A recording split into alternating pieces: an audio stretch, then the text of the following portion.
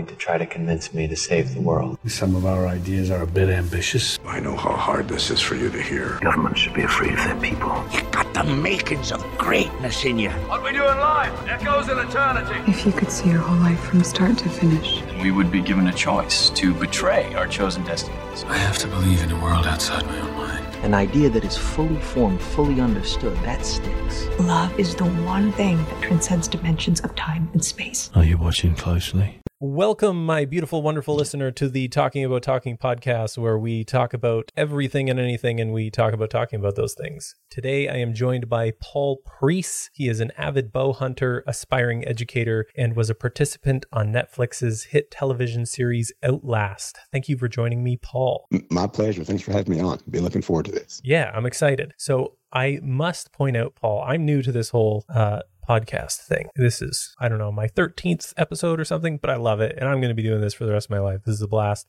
I just love talking to people and meeting new people and getting new stories. And I noticed right away when I looked at the little YouTube videos that you uploaded with Seth, and you had Nick and Angie on the phone, and then you had the one with Justin there. Justin. Yeah. I noticed as we see in the video, if you're just listening to this, sorry, but as we see in the video, your kind of backdrop there with the Preece symbol. You can't see it in your video how you have it set up right now, but there's these two buck busts on either side. I gotta know, was that there before the show, or did the show money pay for that? Yeah, everything here was before the show. Oh, okay. Yeah, so we shot the show a year ago, and without giving too much away, most of these shows they take up to 90 days to pay out winners, up to 90 days after the last episode airs. So yeah, all this was done prior to. Now, of course, the podcast came after, but yeah, the backdrop definitely was prior to the show for sure. That's pretty cool. What did you have that there for? Just as like part of your man cave? Yeah, it's just a bourbon collection, a little man cave, place to get away. Yeah, and it transformed real easy. We slide two shelves out of the way, hang our butts on the wall, and now it's a podcast room, right? Yeah, it does a great transition to be a sick podcast backdrop. I love that. I hope to have something better than this red wall in this back room one day. That'd be nice. I appreciate it. I lost a man cave, but yeah, gained the studio, so can't complain too much. Yeah, there you go. And I did notice also, like, you look like you're doing pretty well taking a little bit of feedback there, because on your first video, people were talking about like the sound from Nick and Angie coming through the phone and stuff like that. But like, what I love about it is you didn't have a perfect setup and you just went and did it. You were like, screw it, let's just do this. And you tried it. And then you're like, oh shit, maybe I should have worked on the sound a little better. And then like the second episode, the sound's way clearer. As I went from one to the other, I was like, oh Jesus, I got to adjust my volume. And then the third one, you got these headphones and mics. That's good. Yeah, it's a pretty steep learning curve, but we just went with it. I probably should have waited, because that would have made a huge difference in it. Had no idea. I still don't know what I'm doing. I'm learning as I go. We're shooting now on 3 iPhones. Yeah. And so sounds better. Now we'll get our video a little better, and we'll get there, right? I'm only 3 episodes in, so we'll see. We're hoping to just to continue to add as content gets better, and then of course the video and sound to get better, and we're pretty excited about where this will go to. Yeah, I mean, I think it's awesome. I think you're growing quick. You're doing well to pay attention to feedback, and I think that's what matters most, right? Yeah, for sure. And then that brings me to like, what are you? Because you were explaining to me before we started recording, and I always think that this is the smartest move when anyone gets into something like this, is you're trying to use the Outlast show and the attention from it as a bit of a springboard into. You were talking about becoming some sort of bow hunting educational platform or something like that. Right.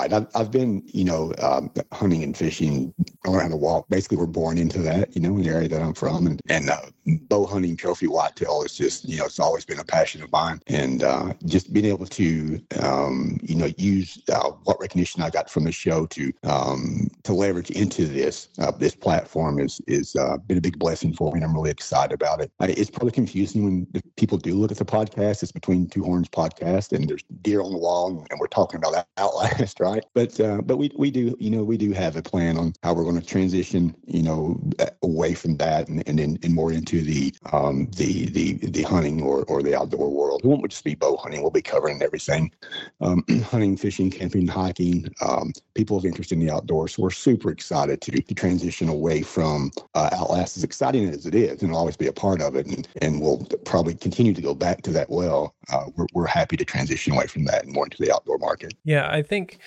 first of all, I don't think I'm really in too much of a place to give you much advice on any of that, because like I said, I'm very new at this. I've got like 200 downloads or something. I don't have a lot of attention, but I quite enjoy doing it. And something that I've noticed with the process that makes it easier to continue is to not like give myself too many constraints. Like, as you were saying, I have a wide variety of guests, but you're wanting to be within the subject, and I'm just noticing, like with your language, talking about how you're saying, I want to transition away from Outlast or something. I wouldn't be too hard up about it. I would just transition into whatever you're doing as you want to do it, and not necessarily worry about getting like away from Outlast. Like if it comes up in future and stuff like that in conversation and becomes relevant in whatever, and then future series come out and you want to do an episode where like you and Seth commentate on the series 2 or something like that, like that would make for great content, right? Yeah, for sure. And it is one thing I liked about when I looked at your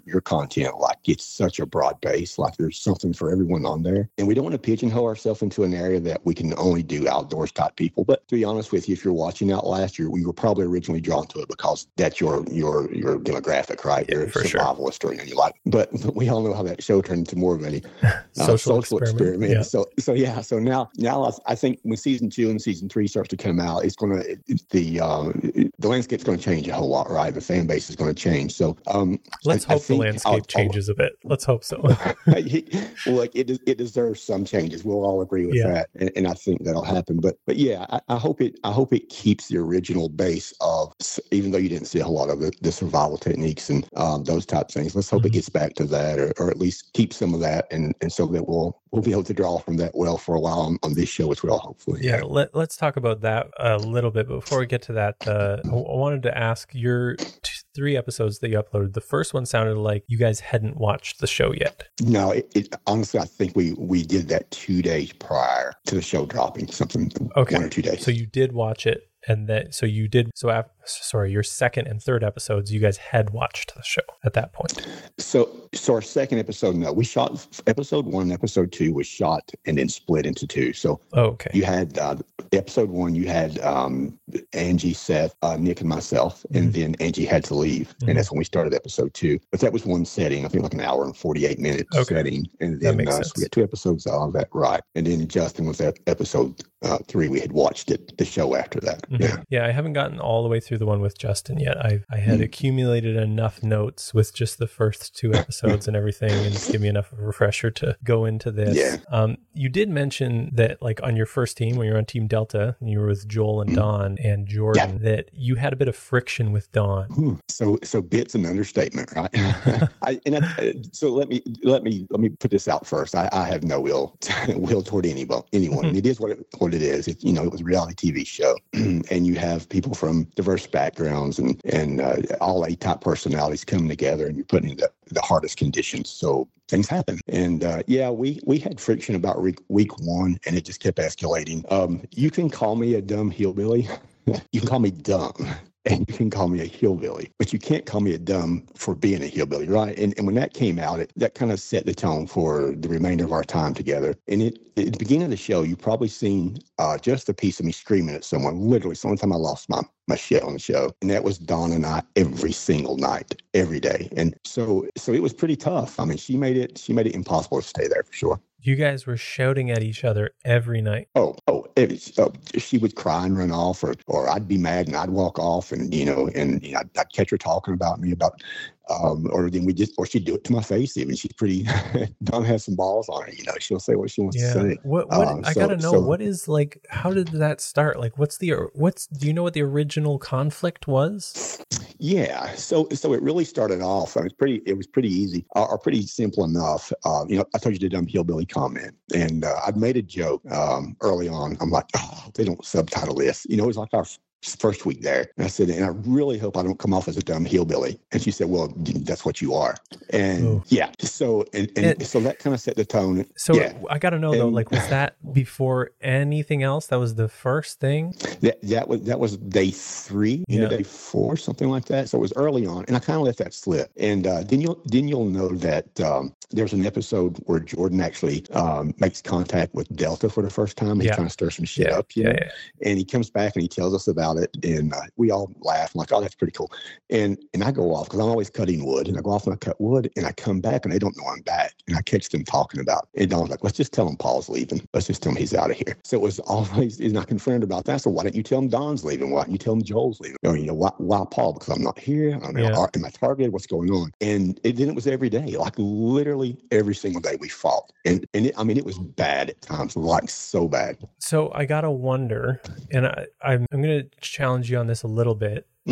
And that is with her initial statement of like, you are a dumb hillbilly or whatever, and then later her just like continuing after that with all this awful stuff. I'm not hearing anything about your behavior that would have warranted that. Do you have any idea what it could have been? Because it's not like, just for clarity, it's not like people are just naturally bad or evil. It's not like she's like, I don't like your face, so I'm gonna hate you. You know what I'm asking, right? Like, you get what I'm saying? Yeah, 100% for sure. I think that I wear my emotions on my sleeve for sure, and I'm the type of person that I'll do anything for you. And if I'm mad at you, I'm mad at you. But I can forgive you just as easy. But we never got to the forgave part. So after the initial argument, there was no, hey, look, I didn't mean that. So she never would accept responsibility for what she said either time. So there was always a little bit of angst there. And I guess I was on edge. She was on edge. And I'm not saying Dawn hates anyone. But you can hear how she acted on the show. I mean, she was name calling and real abrasive and just real in your face. Oh, she can get fiery for sure. Yeah, and so at the risk of sounding like, well, I didn't do anything, because I did. I will admit that there was one night that I picked a fight because I've had enough. Mm-hmm. I'd absolutely had enough, and I picked a fight with Dawn. So I'm just as guilty of that. But it was every night. But we were to that point. We were to the point that we couldn't stand each other no more. Mm-hmm. So and that came on really quick. So we just, everything we done got on each other's nerves. Everything. Mm-hmm. And the buffer for me was Jordan, right? I mean, that was my buffer. And she got along well with Jordan. I got along well with Jordan. And she and Joel had a bond, and I liked Joel and got along with Joel, but we weren't as tight as they were. So once Jordan was gone, I knew that that was the end for me. And later on the show, I'll tell you exactly how I knew. Oh, exactly how you knew that it was the end for me. Oh, yeah. There's so much there's so much when you watch that show, and we can just go into it now. And please be devil's advocate on this. If there's anything that sounds like bullshit, please call me on it. That's all I respect that. Good. So Jordan and I, we talked every night. We sit up late at the fire and we talked constantly, and he and I hung out a lot. And I just told Jordan, I said, man, if you leave, I can't stay. Don and I it just won't be. We can't. It's not going to work. So before Jordan left, you see the episode, Dawn was actually the first person who ever mentioned stealing off of any other team. So for her to be so upset that her bags were stolen, but yet she wasn't upset that she wanted to steal the crab pots from Delta. Do you remember that episode? No, I don't remember that episode. Yeah, unfortunately, if you blink, you miss that. So we're laying in camp. Jordan's getting sick. He's starting to, his body had turned into ketosis. He was passing out. Yeah. Those type of things. And I said, look, we've got to have protein. We can't make it another day. And I said, I am going to go barter for crab from Delta. And Dawn said, no, negative. I want nothing to do with that. Can we steal it? And I said, Dawn, you're opening up a can of shit that you don't want to deal with. She said, I don't want to barter. It's still an option. And I said, no. Dawn wanted to steal the crab pots from Delta. She's the first person on the whole show to mention stealing, but no one recognizes this for some reason. That's pretty relevant. I would say that is a very, very relevant point in this grand discussion around the show about morals and ethics. Yeah. So there's that. And then, so I had actually been talking to you see where I went and I talked to Delta. They originally wanted Jordan, and I knew that. Jordan was a Marine, Seth was a Marine. Who wouldn't want Jordan? Look at that guy, man. He's a remarkable guy. But when Jordan went out, I knew I had a home at Delta, and the plan was, and I actually told Joel the day before. He can say that it was an Irish goodbye or whatever he called that thing, and it's true. I left without saying goodbye or that I was leaving. But I told him the day before I left, when we knew that Jordan wasn't coming back. I said, Joel, I'm leaving. He said, you're leaving the show. And I said, no, I am leaving camps because I can't handle Don. He said, well, let's work this out. And I said, there's no working out. I'm going to leave. And at this time, I had already made the barter for the crab, not the crab pots, mind you. And I'll tell you more about that. But the barter was that I would set the crab pots with our raft, and I would pull the crab pots and bring all the crab back because, Charlie Camp and Delta's Camp we had the best raft, right? I mean, we obviously had the best raft, and their raft wasn't very good. So I was going to use our raft to set the crab pots, and we get 1/3 of that crab. So when I made that barter, with our camp, it was to set it. And, you seen them give me a crab pot, but what they really, if you'll listen to it, what was said was, do you have rope in camp? And I said, yes. She said, well, take this crab pot and get used to tying the knots and set it. It wasn't for the crab pot. It was to set the crab pot. But anyways, right before, about 30 minutes before I left camp, I had walked in the tent and Joel was gone. Dawn was sitting there and she said, I'm going to go up and talk to Charlie. I said, would you like me to go with you? And she said, no, I don't want you to go. And I said, okay. Well, when she left and Joel was gone, I decided I'm just going to leave. It's time to go. So I packed my stuff and left. I also took the crab pot that did not belong to us. It was a barter that I made to borrow that. So I was returning that. I took one fishing reel that belonged to me. We had 3 total. Joel had one, Don had one, I had one. So I didn't take anything extra. And I took my sleeping bag. I left the dip net that I made. I left the 2 fishing poles that I made, every tool I made. I left all that. I only took my basics. Well, when I walk up, Don doesn't see me standing there. I'm on the other side of camp. Don had actually asked them to take her and Joel on because one of us, she said, there's 3 in camp. There's only 2 of us that's going to make it. Would you take me and Joel? This was right before I left. You don't see this. So she's asking Team Charlie this, and that's right. So she's asking Nick and Seth and Angie this. That's right. Well, she doesn't know that I've already talked to Nick, Seth, and Angie. Yeah. And I already have a home with them. And she's trying to get them to take her and Joel on and leave me out. Nobody knows this. Huh. So not only is she's the first person to mention stealing off of anybody, she also was trying to leave me hung out to dry. Huh. And I had told Joel, I did not tell Dawn. I didn't like Dawn, had nothing for Dawn's the only person that I don't follow on Instagram or Facebook. I've never spoken to, and I've left out the whole group. It's just some people you don't get along with, and she just happened to be that person. I wish her the best. We're just not compatible. But she's the first person to mention all these things, and yet when it happens, now everyone else is a bad person. So anyways, there's a little bit of insight to. So you were on your way to Delta? You are Delta. Charlie. So I thought you said they were on their way to Charlie. Oh, so they were on their way to Charlie to ask to be taken on. And not Joel, only Dawn. Oh, okay. Joel was doing an interview. So yeah. Dawn was there to ask for Joel and her to be taken on. That's correct. And during that time is when you packed up and actually went over to Charlie. Yeah. See, what she didn't know that when I was saying, hey, Dawn, let me go with you. And she's like, no, I don't want you to go. And so the last thing I said to her was, Dawn, be nice. And she's like, I always am. This real smart ass. And she left.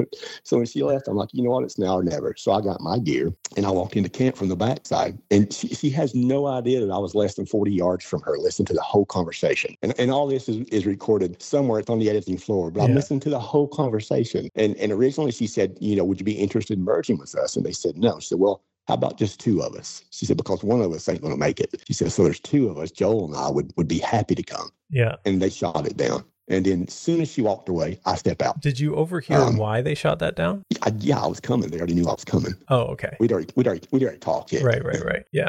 Okay. Because I thought. Yeah. So I think it looks like on the show that you just showed up from like that previous conversation that was with all of you. You know what I mean? Yeah. Yeah. That was a day later. Yeah. That was a day, maybe 2 days later, because I had already went back and spoke with Joe and told Joe I was leaving. I just didn't tell Joe what day I was leaving. Yeah. So, and you told Joel that you were leaving if Jordan didn't make it back after Jordan was emergency evac. That's right. When he was evac, I said, hey, Joel, if Jordan doesn't come back, I'm gone. I'm leaving. And he's like, we can work it out. I said, no, I'm telling you now, I'm gone if he doesn't come back. So there was no, it shouldn't have been surprised by it, right? I gotta ask, when it comes to Jordan, the show paints a bit of a picture of an ego that is not entirely likable, like him doing push-ups on the raft and then not even coming back with anything. What's your take on all that? He is one of the finest people that walk face this earth. And what you don't see, I mentioned that he and Seth are Marines, right? Mm-hmm. So they have this banter back and forth, a brotherhood, right? It's military. And if you notice in the show, you see Nick and Seth walking down the river with Angie, and they're talking back and forth. Well, he's actually talking shit to him, to him on the raft as they're going down the river. So they're back and forth, just talking back and forth to each other. Seth and Jordan are. Yeah, Seth and Jordan are just bantering back and forth between each other. And he's making fun of the raft, and he's not going to make it. So Jordan's doing push-ups and doing things to Seth, not at Angie. Oh, okay.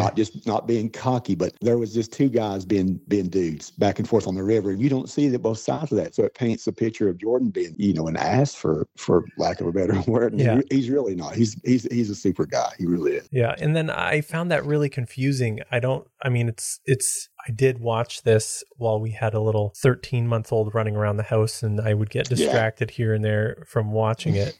So I may have missed this part, but I found it hard to see how Jordan failed to get any crab pots. Like, he wasn't that far behind Angie. There was still 2 on the island. It just kind of, it seemed like it kind of just cut to him coming back upset to you guys that he failed. And as an audience, I was like, how the hell did you fail? You were right there. Like, what? And it's like, it wasn't even nightfall. You know what I mean? Like, in my mind, with the raft he made, I would be there all night trying to find those freaking crab pots.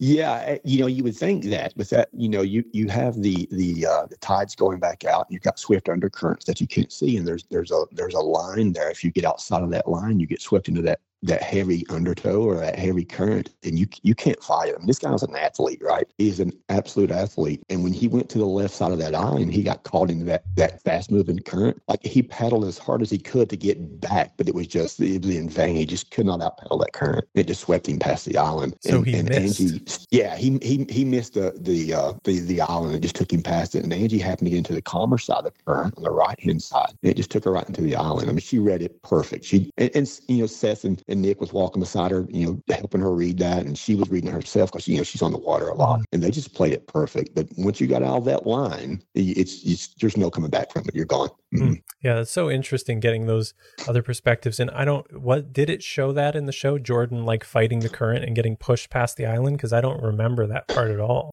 I don't recall it showing him. I think it showed him. It did mention that it took him past the island. I don't know if it didn't show him fighting to get back. Okay. No. Yeah, because like, without knowing that too clearly in my head, like, this guy just goes and does push-ups on a raft and then comes back with plenty of daylight and nothing, and it's like he's all upset. As a viewer, I was like, that guy's a wiener, like, come on. Right? Yeah, but that's why I like having this conversation, because it's good to have other perspectives, and that's what communication is all about, is getting new perspectives on things, right? Yeah, and what's the funniest thing about it is you can be a beautiful man and be a wiener and be super successful, but if you look like me and you're portrayed as a wiener, you're done, man. I get so much negative comments. It's all good though, right? It's all publicity, but he's not. I get that a lot. A lot of questions about, man, is he really that guy? I mean, no, not at all. He's a good dude. Yeah. So, but you understand like how I explain that, how people. Yeah, 100%. Right. 100%. Yeah, it's I'm not the first that's asked that. Yeah.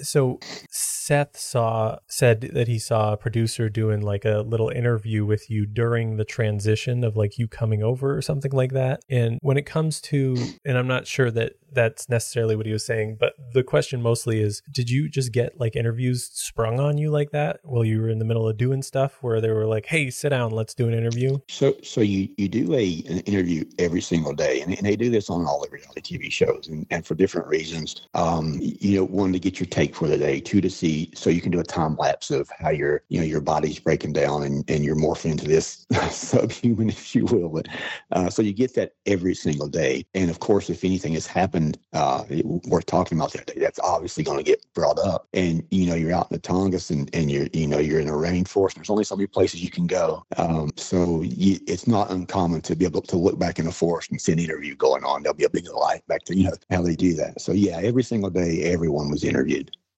And was it multiple times, or each person just had one a day?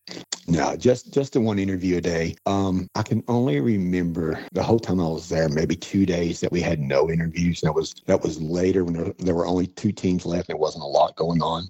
But early on, each person, I think it was every day at first. Maybe after the first week it started every day. Yeah, everyone would get interviewed about every day. When it comes to your friction with Dawn, I think I have a better understanding of that now, but I kind of wanted to ask, like I already know kind of the answer, but with that friction compared to the kind of overarching drama that the whole show ended up being, did you, like, how do you look back on that? Do you look back on that thinking like, wow, yeah, Dawn and I really butt heads and that was like really hard and intense, but what happened overall, I'm glad I wasn't all in that shit, you know what I mean? Or was it kind of like comparable in intensity? So if you're referring to what Alpha did to Bravo and Delta, no, I'm so glad I wasn't in that shit. The stuff that Don and I had, it was what it was. It's no different than just not liking someone, that you work with every single day, and you separate yourself from that. It's a little harder to separate yourself from someone when you're living with them, under a tent, under a piece of tarp. So I wouldn't even dare to compare that to what they went through. This was just two babies spatting every single day, that compared. Yeah. So what they went through was on a whole different level for sure. And I was supposed to be part of that, by the way. When Justin came across and started the sleeping bag thievery, and they thought I was still with Delta. Yeah, they did. Yeah. You could have been so he had a victim of sleeping bag theft. Yeah. So he had no idea. I think this is a good opportunity. If that had happened, how would you have reacted if you were still with Joel and Dawn? Yeah, so I went right back across the river. Right back across. I'm not saying anyone's less than or more than, but like I said, I wear my emotions on my sleeve, and I'm a little bit louder, and I'm super quiet until it's necessary not to be. And so I do have that aggressive side. And I think if you get a chance to listen to the interview with Justin, he said initially his reasoning for going and getting that was hoping they would come back and they would start some kind of barter and get whatever. I don't know, but that's what the man said. So I think we would have tested that, because I definitely 100% would have went back and tried to get my sleeping bags back.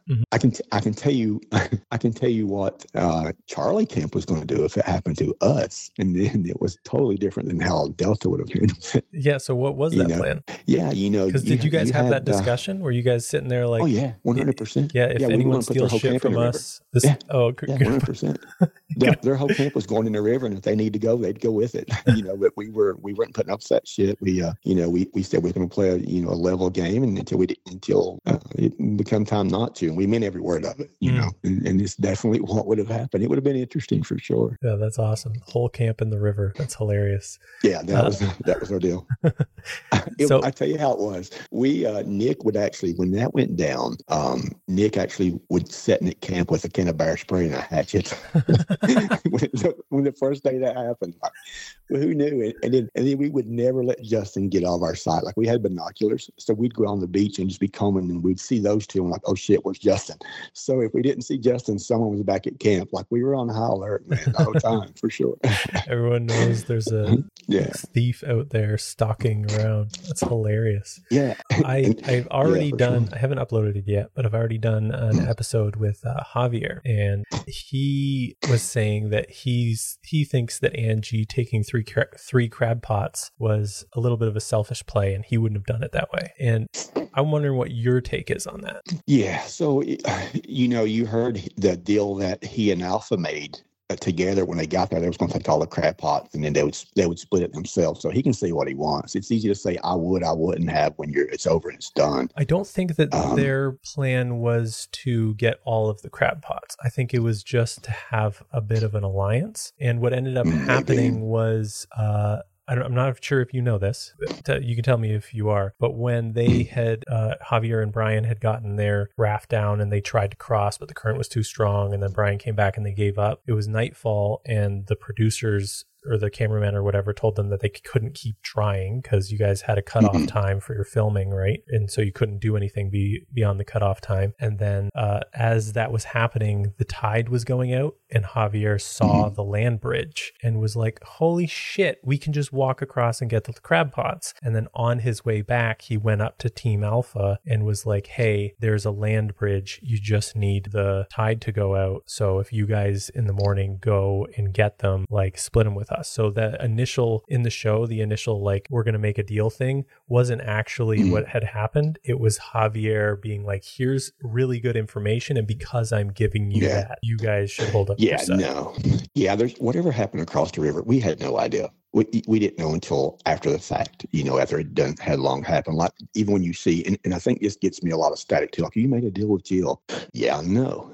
The first time I see Jill, she thinks that I'm part of Delta, and she thinks I'm gonna be angry because she thought my sleeping bag had gotten stolen by her. Yeah. And and you see me said, no, Elman, we didn't steal it, so it had to be you. And so in our deal with Jill was basically the same thing. Here was our deal. We weren't going to take anybody from Delta, and they weren't going to take anybody from Bravo. We had no idea the hell it was breaking loose across the river. So as soon as that happened, all deals were off. We were going to still play a fair game all the way across the board, but any deal that we had was completely off and over with. And we just kept watching it from our side. So a lot of people... And you're talking about like Alpha infiltrating Bravo and stuff like that. Yeah, the whole Alpha Bravo, Alpha Delta, like none of that we didn't want any part of that. And we didn't agree to any of that. Was I mad that it happened? No, I wasn't. I don't like the way it happened. I wasn't mad that the sleeping bags were taken. It's hard to be mad about a series of events that led to your victory. That's right. Was I mad about it? Absolutely not. And was it fair? No. Was it a breaking a rule? No. And it moved the game along faster, right? You're out here freezing your ass off every day and you're starving to death. If you can cut some days off, if someone else can cut days off and you don't have to get your hands dirty with it, you don't have to be part of it, but I'm not angry about it either at the same time. Mm-hmm. But no, I had no idea what all I know about what went on that side of the river is what I see on the show, much like you or what I've heard after the show. Yeah. So you can see how that makes a little more sense, the whole situation between Bravo and Alpha. Yeah. I found that super interesting myself. And something else that he mentioned to me is that your contract said that no matter what, you guys are going to get $250,000. And so you guys ended with 3 people and the grand prize was supposed to be $1 million. So did you guys end up with $250,000 or did you split $1 million 3 ways into 3, 3, 3, 3, 3? So also part of the contract is that you don't talk about anything in the contract. So, I don't know what he's talking about. Okay. All right. Noted.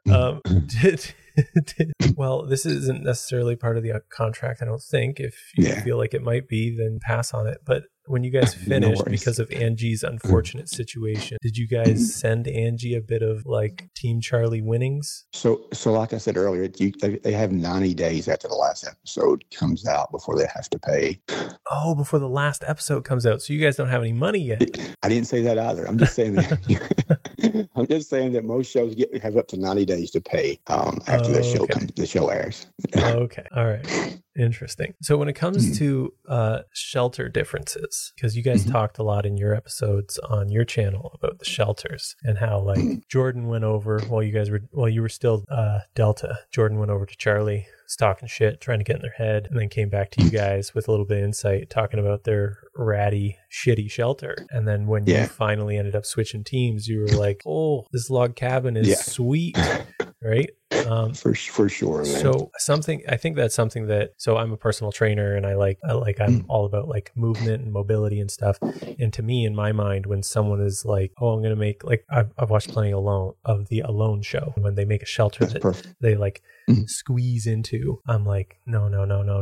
Like, you got to build something big enough that you can stand up in. You have to, because when the weather is shit and you just want to be in somewhere sheltered, you want to be able to move your body wants to move. To cramp yourself up into a ball is just awful. And then so first of all, what's your take on that perspective? And then what is your take on, because I've never went and built a shelter in the forest with a hatchet, what is your take on like actually physically the challenge of building a shelter you can stand in compared to one you can curl up in? So kind of double question there. So it's daylight to dark difference, right? Like you mentioned, with Delta, the downside we had, or the issue we had when we first started, is that when we were dropped off, it rained nonstop 7 straight days and nights. Downpour rain. It was cold, so we wanted to get something up quick, something that would keep us dry and out of the weather. And you kind of once that was established, and you thought, okay, it's good enough. So much stuff happened so fast, you never really got back around to doing a better shelter, and it just becomes good enough. And you're right. When we first heard what kind of shelter Charlie camp out. We're like, they're not making it. It's a teepee. You know, we thought we had a shelter. And then when I walked into Charlie camp, and I see this, like you said, cabin. Not only a cabin, but it had a 55-gallon drum that we called Boris that was used for a stove. There's no comparison. So much room. Oh, the amount of heat that thing could give off. You know, you'd be surprised it gave off zero heat. Basically, yeah, you had to be right on it. So basically, what we done, and this also helped us a lot. When I told you there was maybe 3 or 4 nights that there was no interviews, the reason there were no interviews is because there was no film crew, there was no producers. Because we would cut so much wood all day long. That's all we would do. We'd cut wood, we'd stack wood. We had so much wood stacked, and we had a little bit of food put back. There was nothing to do, and we were conserving the energy. So we wouldn't get out of our beds. We would start a fire at night, put whatever we want to dry or warm, like literally almost against the stove. This is punk wood. It's wet and it doesn't put off a lot of heat. So we'd put stones on top of that for them to get hot. We would take our clothes off, get our stones, jump into our sleeping bags, and let it burn out and go to sleep. So it went like an hour of night. We would, warm up, muscles on or something like that. But an hour a night is all we burn. There's not a lot of heat in that thing at all. Yeah, that's rough. Oh God, that's rough. Yeah. I mean, I'm sure it would be more rough if you didn't have sleeping bags. That might be. Yeah, that was a godsend. You know what's better than 1 sleeping bag? 2 sleeping bags. Yeah, that's a quote from Justin. Oh man, it was. They gave you these sleeping bags, and they're low end sleeping bags, and at night it would get down to like 15, and these sleeping bags were rated for 20. Yeah. So it was just enough to be uncomfortable, and the zippers wouldn't zip up, and they weren't the best. Yeah, Javier said that they were fucking Walmart sleeping bags and shit. Exactly. Everything was a Walmart hatchet, Walmart knife. Yeah. He said the knife was a real piece of garbage. Everything was just low end, but it worked, right? You got to take care of I think when contestants would leave the show, we had opportunity to get their gear, and because Alpha was so hated, a lot of the other 2 teams when they left us said, "Hey, you can have our gear." So we were able to get these extra hatchets and these knives and these sleeping bags. And you look at them though, and these guys had beat their shit to death. Like the hatchets had hunks taken out of, the knives were broken, and the sleeping bags were broke. They did not take care of their gear. So we were pretty good about keeping our gear do just what it's supposed to do and keep it all put up and take good care of it. So yeah, it did not hold up well in Alaska for sure. That's hilarious. Everyone's just like, screw Alpha. Here's all their shit. Yeah, so funny. Even in the shelter you're talking about, the difference in this big and small shelter. When I was with Delta, we burnt a fire constantly. We always had fire going, and like smoke filled that place up. So there was no way of getting away from it. It was in your eyes, it was in your throat. It was horrible. So having that taller shelter where you could move around, you could hang stuff up, and let the smoke get above your head, it made just daylight to dark difference. Yeah, that's awesome. There was, I think you mentioned that you had, I don't know if it was day 1, but you pitched your flare gun into the water. Yeah. So when I first applied for this, and I was telling my fiance about it, and she's finishing her doctorate, and we have 2 little girls at home, and a lot going on, and then I had a full-time job I'd been at for over 20 years. I said, yeah, I'm going to throw it all away and try to do this show. And she's like, if you do this, you only come back with a winner, or you on a gurney. So I took it to heart. And so first day, man, I took that thing and I just chucked it in the river, because if you've got that in the back of your mind and you ever think about it one time, just go ahead and shoot it off. You're done. That crutch is in your, it's in your mind now. You've got a way to quit and ease you out. And if you don't have that, you just never think about it. Yeah, so. And that's what I found so clever about that thought. First, I do want to get into that, but first, did anyone see you chucking into the river, or you just do that without anyone seeing? Yeah, no, I think I'm pretty sure everyone on Delta see me chuck in the river. Okay. I don't know if it's filmed or not, but I just chucked that. Did any of them talk to you about it, or like what was the conversation? Nothing's ever they been were said, just, no. And nobody was like, "Hey, I'm going to go do that too." No, I don't think it paid any attention. It's first day, and there's so much going on. Every little thing's magnified just because it's first day. And I don't even know if I can tell you what anyone was doing on day 1. It was just, everyone was just It's crazy. just that, like, the idea of chucking the flare gun in the river is so genius. Because like you're saying, well, I'm serious. I'm not trying to blow your head up here. I'm just saying, like, if you have, because everyone's going to have those thoughts if I want to go home. You would have had them at some point, I'm sure, right? Like, you want to see your daughters, you want to go home. Everyone has them. It's such a human thing. But you have created an extra barrier to acting where you have to go to the producers or a cameraman or something and be like, hey, I don't have a flare gun. I chucked it into the river. I messed up. And like, that's embarrassing to do, right? And so that's a whole layer of barrier for you to actually exit on. And I just think that's so clever. Yeah, I appreciate that. Yeah, it was, I meant every word that my fiance said. Yeah. You know, I was only coming back one or two ways, and that was, you know, on a gurney or a winter. And I came close to coming back on a gurney more than once, but yeah, it worked out. It's a good thing you chucked that flare. So when it comes to because the show is Outlast, and there's been a lot of people, I've seen a lot of comments of people being upset about the finale, about it being a foot race. Let's dig into that. Yeah. And the thing is, it's like, I mean, to me, it's like, what's the difference? That because realistically, foot race, how well you're going to perform in it, as in how well you're going to perform cognitively to navigate, and how well you're going to perform physically to make ground is going to be determined on how well you have lasted thus far. So like, in my opinion, it seems like not that big of a deal. What's your take on the whole situation? Yeah. So I'm going to say that whether it was Outlast or Outrun, the end result would have been the same. And I'm not being cocky about it. I'm just being honest about it.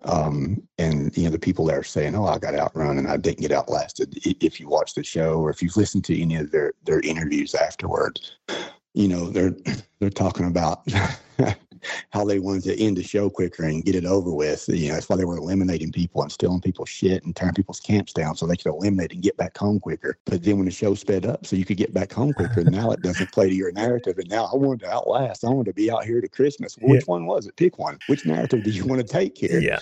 But either way, I guess I can jump in and tell you some things that, because it's out, there's stuff saying, oh, well, they showed us catching 7 fish and we really had 10 or what have you. And we had, if we never caught another fish or shot another animal, we had enough to last another month and a half. If we never done anything else. Us three guys did. And I can tell you they did not. So, and not only did they get outran, but they got outran by, you know, watching the show, I was screaming at myself and I knew how it ended. I'm like, you better go. They're right on you. And I knew that I could take a nap for an hour and a half and still been fine. That was going to be my next question, is how far behind were they? Look, so we didn't know right off, right? We had no idea. We had an ample lead. We were fine. They don't show you all that race. There was another 4 miles of that you don't see. But yeah, we were fine. We were never in any danger of, even if they hadn't got lost, I don't think it would have been close. I think it's safe to say that. Yeah. Yeah. Well, I mean, there's not that we're going to get into this at all, but there's a lot of controversy in the world right now about men competing in women's sports. And it's just ridiculousness to me, but whatever, that's fine. And I think it's just, it was one of those situations where they're like, oh, foot race. And you guys were the team that I liked out of the two last ones. And so I was like, oh, sweet. Like Charlie wins. Because I'm like, there's no way that when, especially so nutrient deprived, that these two women are going to outrun these three men. Like, that's why men don't race against women in the real world in marathons and other things. Like, it's just not fair. And I think especially because a lot of it's not just like, it's not just running flat ground. It's like strength requirement to trek through the mud and over this hard terrain and stuff, right? Like, yeah, it's, you know, there was things that we done that, you know, that helps us to gain that bit of a lead. Like it wasn't designed for us to cross the river 7 times. You know, initially it was laid out that you know, it's an extra hour to an hour and 15 minutes to go around that river. And we walked out the edge of that river that night and we just looked at it and we're like, yeah, let's do this. And we committed to it. And then the next morning when we hit it, we just kind of looked at each other and I'm like, let's go. And we hit it, you know, and that knocked off an hour and a half. So, but yeah, you're talking about, I don't even know if you can call it a race. You can say that, hey, men are definitely, you know, they're more advantaged. And like, that's honestly, if we're going to really talk about it, that's something that I think Jill and Amber should be talking about if they feel like they're robbed in any way, is that there was suddenly a physical challenge of men versus women, which that seems a little unfair, but it is what it is, I guess. It's biology, right? Yeah. I mean, basic biology. It wasn't designed to be men against women. No, it wasn't. Unfortunately, that's how it turned yes, out. Exactly. No one planned for it to be that way. No. And let's not think that at the end of the show they're like, oh, let's just throw a race in now. No. This thing, this was well thought out. Yeah. This was how this was going to end, no matter who was in that race. I don't even know what you want to call it, a race. It was a trek, man. It was a trek. Yeah. But yeah, there was nothing done out of malice. There was nothing done that was sexist by any means. It just happened to be the way the dice rolled out. Yeah, for sure. For the gameplay. Yeah. You went through a bit of an unfortunate health issue while you were out there. Yeah. So I'd had kidney stones before, so I know what that feels like, and I felt it coming on. And so I covered. We wear a mic 24/7, so I covered my mic, and I told the guys, I said, "Look, this is going to happen, and I'm probably going to go out, like literally go out in pain. Just hide me from everyone. If I pass out, just make sure I'm still breathing. Have water when I wake up, and let's not tell anyone." So so for 2 days, man, I'd go lay down in camp, and I would take my mic off, and I would hide it, and I just toughed it out.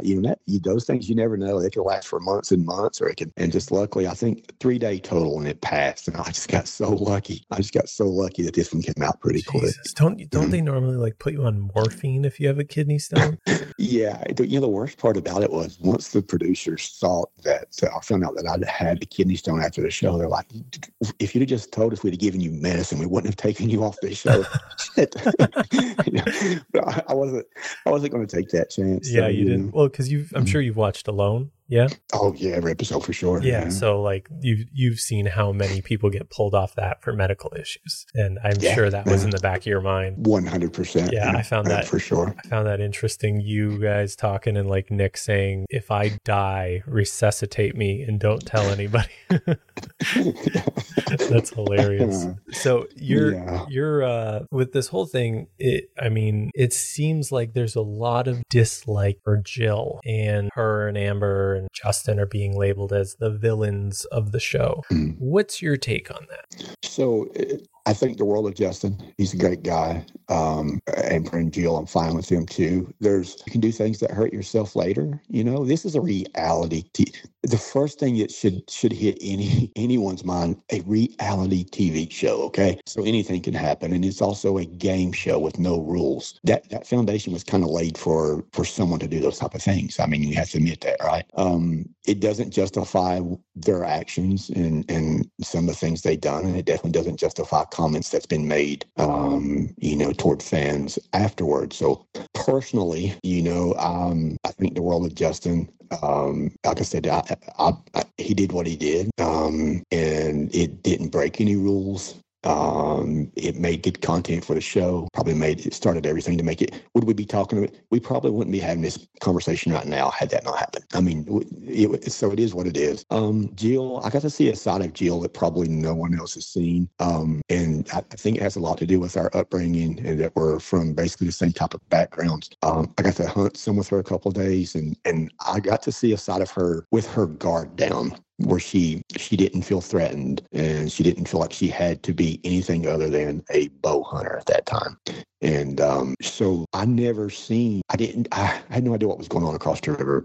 The first time that I seen that type of reaction out of Jill is when we went down and tried to talk to her, and she said, "You're not going to treat me like a submissive little bitch on the show." And it was like throwing ice water on me. I was like, where did that come from? It was a total shock to us. I can't speak on anything outside the show of Jill. She's never said anything cross to me. She's never done anything bad to me. So if she ever needed anything, if anybody on the show ever needed anything, I would do my best to help them. I don't honor anyone, so I have no ill will toward any of them. And I hate that they're going through what they are going through. But you look at two different sides of the spectrum. Justin and Jill, I think, are weighed out in the eyes of the viewers the same. But if you look how Justin's handling it versus how she's handling it, and how he's using that to propel himself forward, how he's getting sponsorship, he's having fun with people who don't like him or who have hateful comments to him. He's not taking it personal. And I think if you're going to be a villain, be a villain, be the best villain you can be, but accept that role. Yeah. Don't be a villain and then try to be a victim at the same time. I think that's that's probably the worst part about it. I agree with that. I think that's a really good point to make, is like own up to your actions, right? And I think the whole way through Justin was taking ownership to his actions by saying sometimes you got to play dirty. At no point was he like, yeah, maybe I shouldn't have done it. He's like, hey, I did what it did and it was a little dirty, but whatever. That's what I did to play the game, and it is what it is. Maybe that doesn't fit your moral compass, but it fit within his well enough. So, sorry, go ahead. No, in the interview, if you listen to when we interviewed Justin, he said he would do it again. It's inside of the game of the hub. If you just put a bubble over top of that game, that's all that existed. And at that moment, we are all that existed, and that is what it is. He doesn't, like you said, he takes ownership of it. He doesn't shy away from it.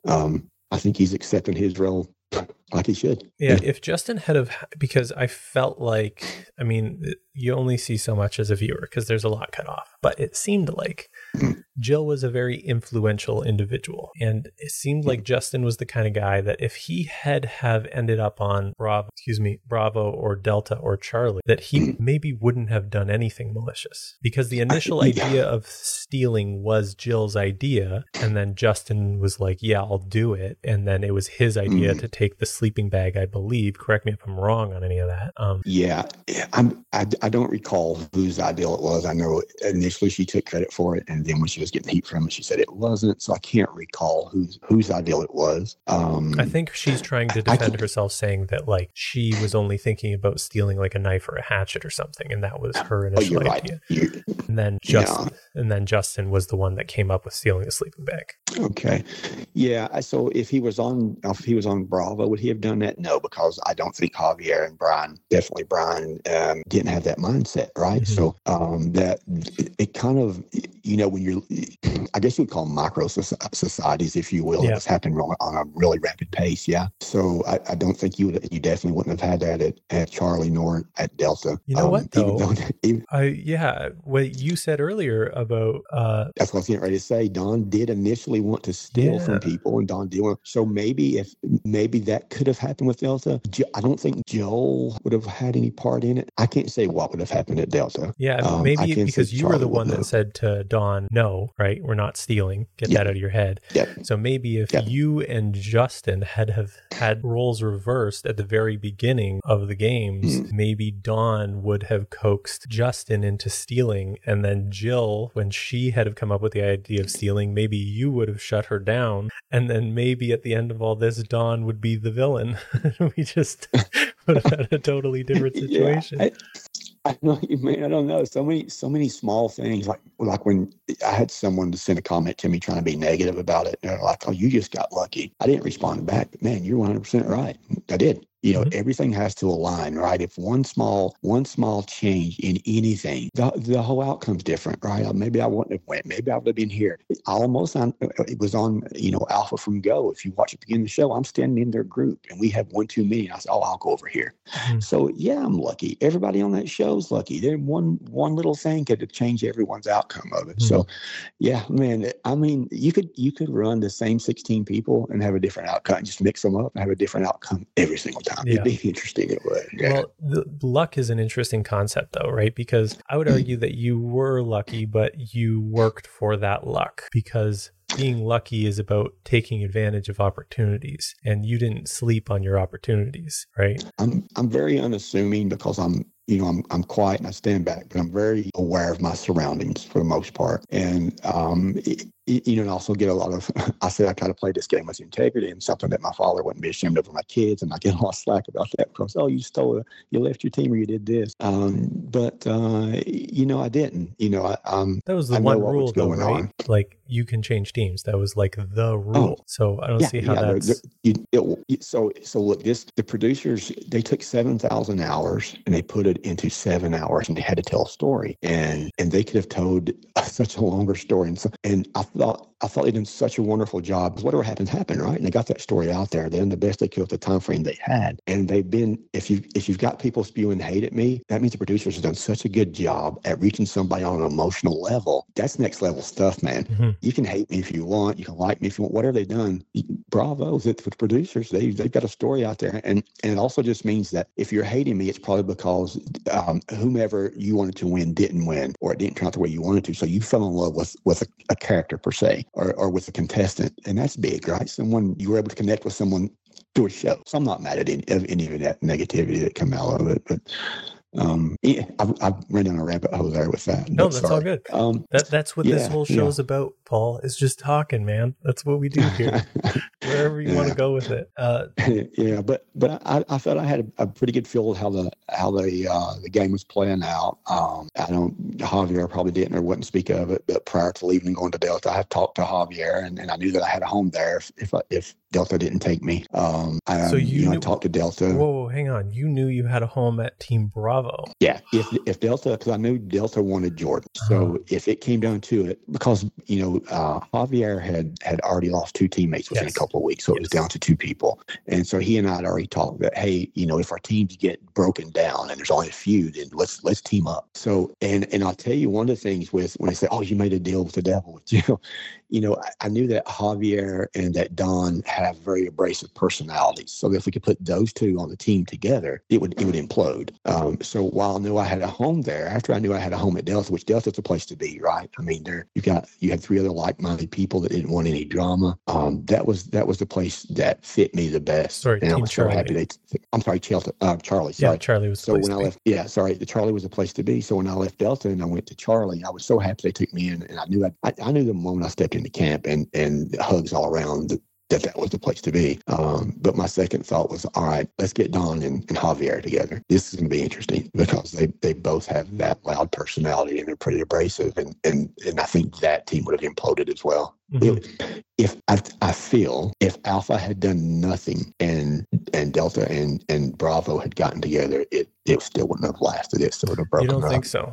No, I think they would have broken up. I don't think that. I find that those so interesting because it just seems like the effort that they were going to try and team up was so much, like crossing the river and stuff, that it seems like as an outsider that they would have done really well together.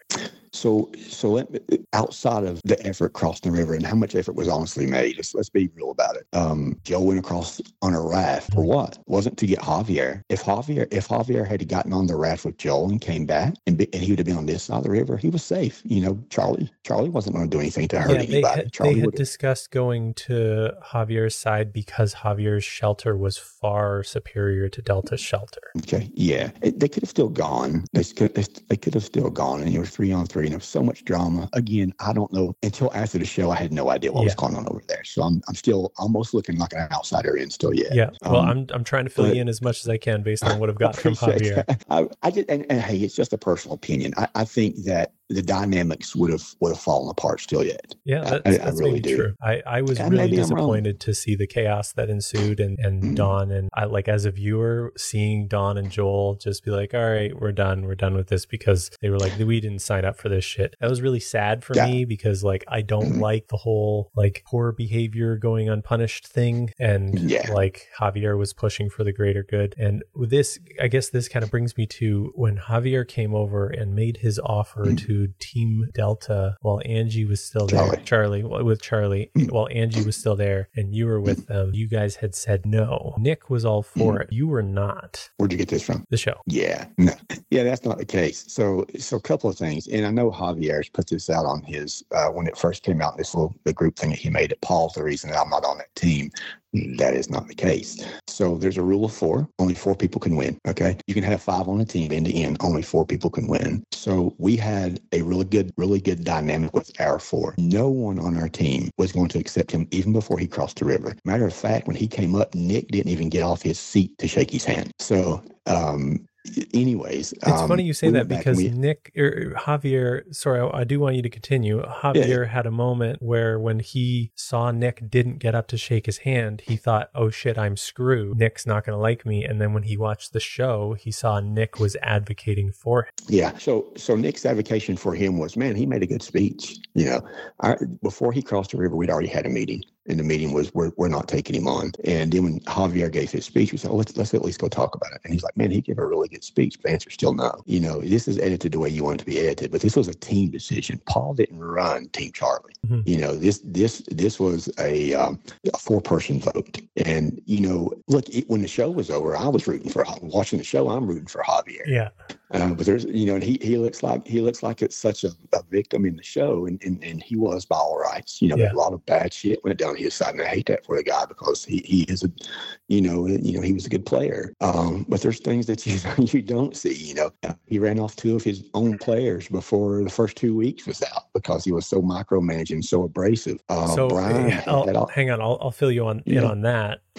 That's what the show portrayed. He was explaining how they were just too cold and they were complaining about being cold the whole time. And I think one of them had like filled their boot with water on accident by stepping in something. Corey. Yeah. And they just could not possibly get warm. Javier is a big dude and he's got a lot of weight on him. And he said that he was doing everything he could to try and get them to stay. And he said at one point he was trying to convince Corey and I don't know, Tim. Tim, yeah. Yeah. He was trying to convince one of them to put their feet on his bare belly. He's like, I'll lay down, I'll pull my shirt up. You can put your feet on my bare belly until you're warm. Or you lay down and I'll just lay my bare belly on your legs until your legs warm up. Like he literally made these kind of offers because he wanted them to stay. No doubt he wanted them to stay. And you're right. I don't see a lot because it doesn't show a lot of that, right? Like it doesn't show a lot on our side. But it only shows him saying, if I failed you guys, I'm sorry or something like that. Yeah, the apology. You also see in the show that they make a lot of, like you said, they made it sound like the guys left because of Javier.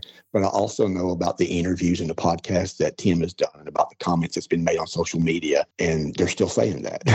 So I can only read between the lines too, right? I can only see what I see. But in our mind, that's why they left, and that's why we perceive them as leaving. And I'm, and Brian also had left because Brian didn't want anything. If that's humanity, he didn't want a piece of it. Brian is a good guy.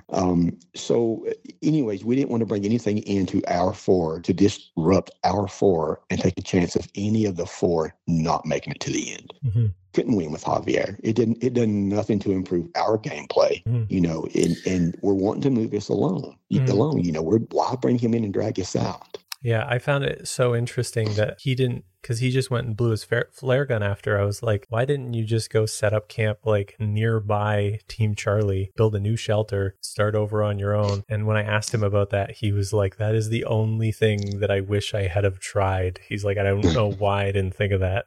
Because I was like, why didn't you guys just take him in and be like, hey, you can stay nearby and we'll like work together, but you're still Team Bravo. You're not on our team. You know what I mean? Yeah, you couldn't, and I don't know why he didn't tell you this, but you had 48 hours to find another team, and if you didn't have a team in 48 hours, you had to shoot your flare off. I don't know why he didn't. Okay, so you had 48 hours if you were a single.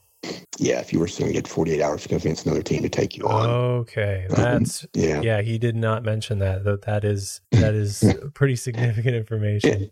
And I hate that I'm taking all the heat for Javier not being on our team, but again, this was a unanimous vote of 4 to not do that, and you split $1 million. There's no room for a 5th person, right? Yeah. They're just, and you can't win with it. And we all were committed to each other. We weren't committed to Javier. I mean, I'm sorry he didn't win, but it's not my fault he didn't win. It's not Charlie Kemp's fault he didn't win. Yeah. It's not our fault he didn't cross the river and try to, he and Joe and Don make it on our side, rebuild your camp, get away from you across the river. There's so many things that he could have done different and possibly have been in the game to the end. Maybe he would have been in that race. So we're talking about taking ownership. Let's take ownership. Let's not only should Alpha take ownership, but hey, Javier, how about you take some ownership? Everyone played their game, and unfortunately yours didn't work out. It's not my fault. I'm sorry, buddy. Yeah, no, I don't think he's too bitter about losing. He was just kind of telling his side of the story, and I love that I'm getting your side now too, and like piecing it all together and filling in gaps. This is so cool to get more of the picture. And because like the majority of what you're saying doesn't like totally most of what you're saying lines up with the things that Javier had been saying anyways. All right, sorry about that. No, it's not a big deal, man. Okay, so yeah, where were we? We were talking about how Paul is not the maker of Javier's demise. I think that was the important point that we were making. Sorry about that. Yeah. And when it came to the foot race, I thought Team Alpha got a compass, didn't they? Yeah, so both teams got a compass, and it sounded like you guys were saying that you didn't get a compass. Yeah, you were given a plastic toy compass early on, and it had the map that they given you was from the 1940s or something. So none of it really was of much help other than knowing north, south, and east and west. Yeah. Outside of that, it was pretty much useless. Yeah. And I think you guys had said that on the foot race that a cameraman got injured. I think Nick was saying that like a cameraman twisted his ankle or something like that. So I know I was dragging ass in the last part of the race, but the first like 4 or 5 miles, I was so far out there and it's possible that happened behind me, and I did. Yeah. So if Nick seen it, it was with Nick and Seth. I had to set the pace like I was the old guy, right? Yeah. And that night before we left, I said, hey, it's obvious who the dead weight here is going to be. It's going to be me. I'm the old guy. So I'll set the pace, and at any time that I'm lacking, you just take over. And then if I can't keep up, then I'm out. And so I never stopped until I physically couldn't move anymore. So I was so far ahead on the early goings through the muskeg. I think my long legs had an advantage on that. It is possible. I think maybe that was a cameraman did turn an ankle or something, but I just kept going. Yeah. When it came to the cameraman, did they have like a pass the baton system where there was a cameraman set up for a certain section and then another one for a certain section and so on? Or was there like a couple cameramen following you guys the whole freaking way on the ground? Yeah, we had, I think it was 2 cameramen on the ground. And then when we hit the beachhead, they switched out. They had another set of camera guys ready to, as soon as we hit the beachhead, it was like tag, gone, your turn. Yeah, I was going to say, to put the cameramen through that, they should at least get a pat on the back for. Those guys were troopers, man. Yeah, they did awesome. Troopers for sure. That's awesome. And you said there was like mudslides? Yeah, and that's what I ate my lunch is, if you're squatting and you get up and you get those mini blackouts, right? Yeah. So, your body's already, you're well past ketosis and it's catabolic at this point, and your blood pressure's low. And so like every 15 yards was a mudslide, and those old mudslides had taken just like 4 or 5 trees each at every mudslide. So through this bank, as you was going down the rocks, you'd have to climb through 4 or 5 laydowns. You couldn't go around them because it was so steep, and then there was water in the water on the other side. So as you were climbing through, when I would stand up, many blackouts every single time. And okay, so sorry, I want to clarify. The mudslides weren't actively happening; they had happened. Oh no! Okay. That's correct. Yeah. Okay, and there was like from mudslides happening, there was a bunch of toppled over trees, and you had to go over hundreds of years. Yeah. Yes, that's right. Over hundreds of years now. So that made it very difficult terrain. Muskeg was fine. There was no problem for me in the muskeg. But once I hit that those laydowns, it was death, man, for sure. Yeah, that's got to be rough. When you were reaching the end, Seth had said to you when you saw like the drop or whatever it was, oh, I bet there's another challenge. Or when you saw the bag. Yeah. And like you said that just like kind of took the wind out of your sails. Like him saying that, you were like, oh my God, kill me now. I didn't even think about that. And I think that's just such a powerful representation of how influential words can be. Yeah. Good point. Yeah. You in your head, you have to set a destination, right? There has to be an end to this. You have to see an end to it, or else I don't think you'll push yourself as hard. If there's not an end to something, I don't think you'll give your all. You'll just get through it. So for me, that island was the end of it, so I knew there was an end to this thing. And they did mention you could be staying all night. You could be, so for whatever reason, it just really didn't register to me that meant there was more to it. So it never crossed my mind that I thought, the island's the end. We make it to the end. It's over, baby. Game over. And when he mentioned that, reality set in that, oh shit, these guys are pretty diabolical at times. So this could just be halfway point. What am I going to do? So for sure. Words have a lot of power to right or wrong times, for sure. Yeah. It's a good thing it was the end.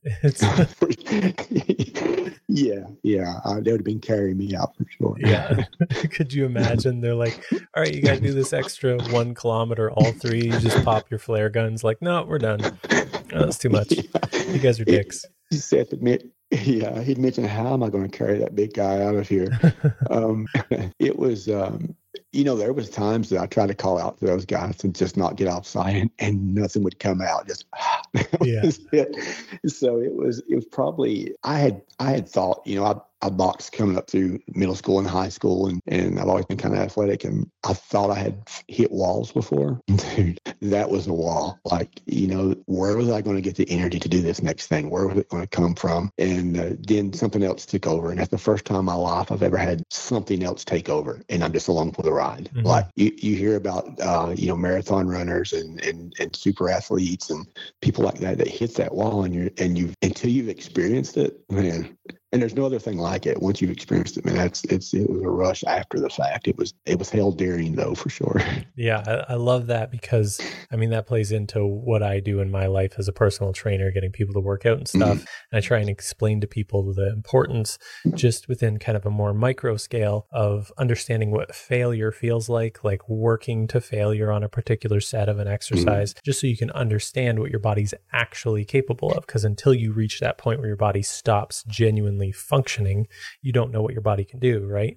And so you're talking about it on a more macro scale that is like total systemic failure. That is like an endurance failure. Your body is non-functioning at some point and you're still just kind of pushing. Kind of that whole Navy SEAL adage that is once you want to quit, you're only 40% the way in. Yeah, I'd have to, I can't relate to those guys, but it has to be it because physically, my mind had broke 4 miles back. At that point, you're personal trainer, and sometimes you'll get in that 8th, 9th rep, and you're going down, touch the bar to your chest, and in your head, you're like, this is not coming off my chest, and it doesn't, right? Mm-hmm. And then there's times that it shouldn't, and it does come off your chest. So I had hit that point. And I think once you put that in your mind, much like when I said, if I had that flare gun, it's in my mind, I can quit. I think once you put that in your mind, you can't do it, then it becomes reality. So, and at this point, I didn't allow that to become a reality. I was literally seeing in black and white, and I was shuffling. In my head, it felt like it was 6-inch shuffles as I was walking away. And it almost was like I was above myself looking down because I had no control over what was happening. It was just moving. Mm-hmm. Yeah, it was a crazy experience, man, for sure. Yeah. So I love how you guys had that communication at the beginning of it all where you're like, I'm the old guy, so I'm the dead weight. That means I'm setting the pace. And then if I fall behind, you guys set the pace and I'll just do what I can to keep up. As far as further communication, what was the communication that was internal as you're doing this? Did you have a mantra that you were were you just one more step, just one more step, just one more, what was the thing that you were saying to yourself? Or were you I can't wait to eat a burger? I don't know. Yeah, there was a lot of things going through my mind at that time, and it just came down to putting one foot in front of the other. And as long as that was moving, I was going to continue to do that. We had a little thing. So my youngest daughter Olivia, she before I left, there was a song that she'd made up about 3 little dinosaurs, and she would sing that all the time. And I do break down the show just about every day, but it's only when I mention my kids. And when Jordan left, you'll hear in his letter, he mentioned my kids. That broke me down. When Angie left, it broke me down because Angie left, obviously, but she also mentioned my kids. So that was the whole reason for being there. And so that song, 3 Little Dinosaurs song, became a mantra, not only for myself, but for my camp. Everybody was singing that song. They heard me sing it. And so that was going through my mind a lot, just singing it over and over and over until I finally, when I hit that wall, there was nothing going through my mind. I literally no thoughts.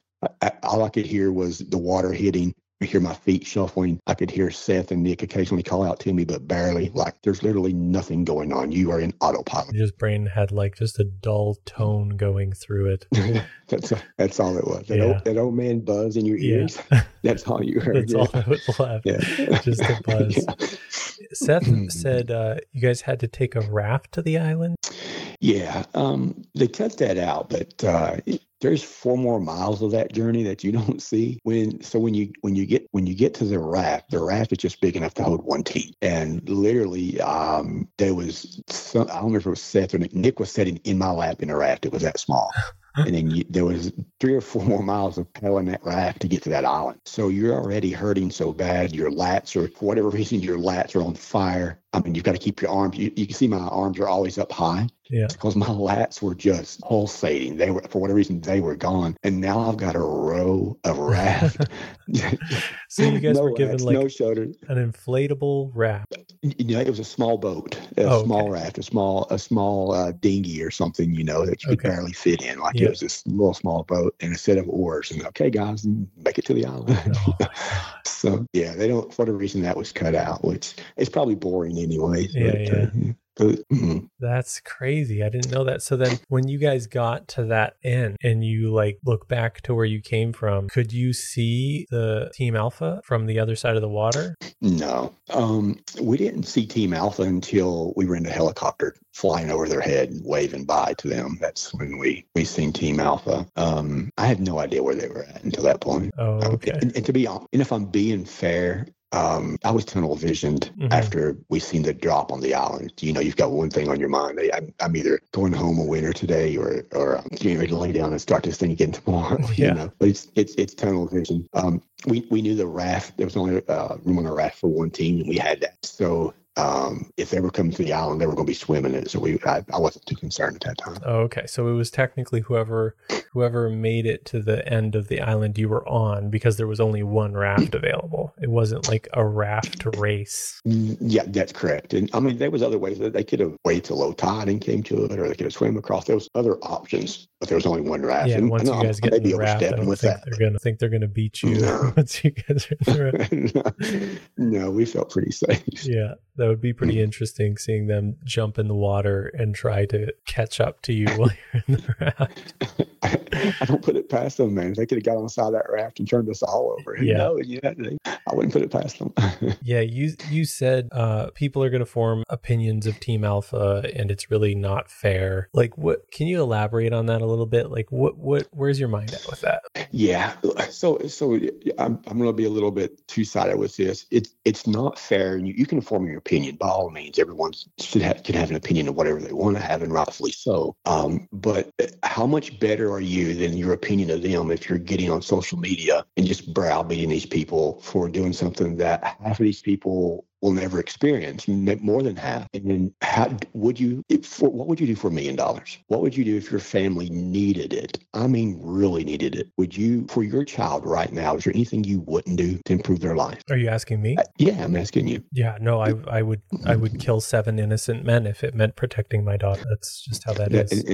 And that's right. And so, you can have an opinion of it. You can state your opinion. You don't have to be so brass about it, but let's be fair about it. Ask yourself, what would you do in that situation? And you can say, I would have done this or I wouldn't have done that. You don't know what you would have done. You're not there, you know? And there was, and I'm pretty laid back again, I'm unassuming and quiet. And Jill had actually made a comment that had gotten back to Nick and myself. See, the reason Jill was wanting to make deals with me is she thought I was the weakest one and she could pull me to that side also. I don't know if that probably didn't come out either, but it never happened. She had made the comment that, because the producers asked me in an interview afterwards, she said, how do you feel about Jill calling you weak because you have kids? And I said, weak? I would kill everybody on this island over my kids. That makes me a killer. It makes me anything but weak. That's the reason I'm here. That's my drive. And I meant every single word of it, you know. But anyways, I've jumped off again. Yeah, again, you can have your opinion. I just hate the way that people are stating them so aggressively. You know, and they can't say how they would react in that situation. Yeah, but everyone would like to think that you'd play the game with integrity and you would do it different. But until you're faced with it, you don't really know. Mm-hmm. Yeah, I agree with that. And that was another thing you said. Unless you're here doing it, you're not sure how you would have played. And that's something that I think more people need to learn to respect. And I've tried to learn to respect over the years, is a change in paradigm. When you're in a different paradigm, you're a different person. And I talked about paradigm shifts in length with, like, I think one of my third guest or fourth guest or something. And it's just that it's like people will think, oh, once I have kids, I'm going to be like this and that. I'm sure you had ideas of who you were going to be when you had children. And then when you had children, you realized, holy shit, I'm not that guy at all. I am this, right?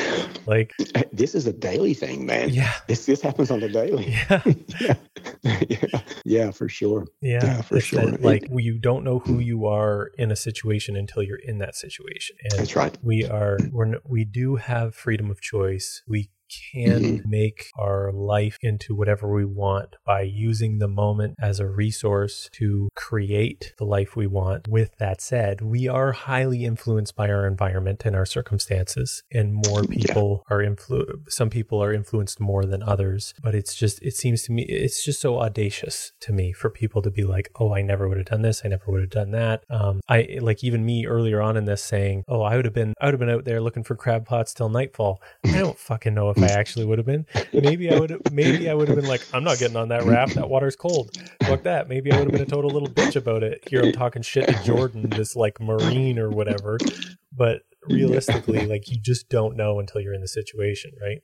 Yeah, and these things are happening real time, and we talked about, I just mentioned that with the kids, it changes every day. Your perception of who you want to be and who you actually are. And these things happen in real time. And I think there's levels. I think different people have levels of being able to see the outcome a little quicker. I don't think there's one person on that show that if they could have, that doesn't have something they would have liked to have done different now. Even myself, I'm guilty of saying I would have done everything exactly the same, but I would have changed one thing about my gameplay, actually maybe two things. But yeah, man, you don't know until you're there, right? And it's happening really fast. And it's happening real time. It has real time consequences. And you know what the kick in the ass about it is we had no idea how this story was going to be told. You have to assume everything you've done is going to be showed, right? You're going to see everything, but we're expecting one thing and we get the other. Not only that, but we've had over a year for this thing to simmer and for the emotions to go away and for it to we're super excited about, hey, we're going to be on a TV show. And then this comes out and you're like, holy shit. And then I can imagine, I get some static. I can imagine what's happening on Alpha. I've read some of the stuff and it's so intense. And then you get hit with just these emotional people just slamming you every single day, and you're trying to be strong. You probably shouldn't say anything, but you're saying stuff back. And how much of that can you take? Everything, it has such a long lasting outcome from a decision that you made a split second decision you made a year ago. So sit back on your couch behind your computer screen and judge all you want. But I don't know that you have a complete right. You have a right to an opinion, but outside of that opinion, and I think it's as far as you got. Yeah, I think to kind of put a little tag on what you're saying, it's like you're entitled to an opinion, but might be wielding it irresponsibly. Perfectly said. Thank you. Yeah, right. For sure. Yeah. And what you're saying, kind of, I've been thinking about that a lot with Jill and everything. Like even her responses, I saw a response video on her Twitter. There seems to be, and I'm just trying to be observational, not trying to be too insulting here, but like there seems to be a bit of like narcissism and arrogance about her approach to all that. But I've been in contact with her and I want to get her on the show as well. And I have no intention of being like mean to her or combative with her or anything. I just want to understand, because like to me, everyone's their own person, and like I want to know where she's coming from, why she did what she did, and where she's at right now. Because I'm like, as you're saying, I'm thinking, man, that's got to be hard to deal with when you have like so many people watching this show and so many of them being like, you're the villain. People are calling them like Devil Squad and stuff like that. Like, I don't know, it's got to be rough. It for sure. And with the hate that I get, like I ignore it for the most part, but we're all human, right? And sometimes something will get to me. And even then my response is, all right, let's talk about it. What really pissed you off about what I did? And then it seems that most of those people, they're like, one, they're shocked that I replied back to them. And then two, they're like, oh shit, all right, let's talk about it. And they're like, you know what? You're right. It's a show. And again, hats off to production, right? They've really, people are pretty emotional about this shit. But yeah, I can't speak for Jill. I can only speak for myself, and I don't know why she did what she did when she did, and I don't make any excuses for her. And I can probably say that, well, I could just use myself as I own up to everything that I did on the show, and it is what it is, and I have reasons for everything I did, and I don't need anyone's approval of it, but I'm definitely not going to debate anybody on it. You're allowed to have an opinion or a dislike of what I did. It's quite natural and quite okay, but I own it. And then like Justin, Justin's in the same boat with those guys, and he's on it, and he's found a path to make it success. All of it. Every hero story needs a villain. You could be a great villain, become rich off that villain. I don't think I would have tried to justify anything I've done. I don't think so. I would just accepted it and then pay me. Yeah. Pay me with it. I can leverage this into some green. Yeah. Yeah, that's awesome. It is. So we've talked about like the kind of finale and everything, and like the situation with Jill and all that. Is there anything that happened on the show that when you rewatched it, you were like, damn, I wish they had got that? Oh, so too many lists, man. Like give me 1 to 3 moments that really stand out in your mind that happened that you're like, shit, I really wish they had squeezed that in. Yeah, so things you'll never see is camp life. Camp life was amazing. One of those three things would have been Nick. Nick's the high school wrestler, a teacher, our coach, and also a teacher, and he has this memory that's just uncanny. He loves literature, so every night Nick would recite us word for word chapters of a particular book until we finished that book. And yeah, so the maddest I've ever been on the show, I believe, excluding Don, was one night Nick was in his feels and he just really didn't want to do anything, and he didn't give us our story that night. And Steph and I both was so upset because he took our entertainment away for the night. Like, we wouldn't talk to him for a while after that. But I wish they could have showed that. That was there's Angie catching her first salmon, her first fish, and just holding that fish and crying. That was a very special moment for us. Just camp life in general. How we would bond at night, or just telling stories about our family and things like that. So it's hard to pick just three, man. It sounds like you wanted a lot more positive things on screen than what had transpired. Yeah, for sure. Unfortunately, the drama made the show what it is, and I think it's the reason it jumped up to number 2 on Netflix as quickly as it did, or that it did at all. But I really was hoping for, and if I'm being honest, I think probably all 16 contestants was hoping for a survival show, an alone type show with a group, with group dynamics. And we knew there'd be some trouble in that, but there's a lot of good stuff, a lot of bushcraft stuff that was left out, a lot of, I shot squirrels too. I shot other animals with a bow. I was going to ask that because I think the only land meat that was shown was Jill's one squirrel or something like that. Yeah. And I thought, you're a hunter and you were out with the bow so much. I'm like, you must have got something.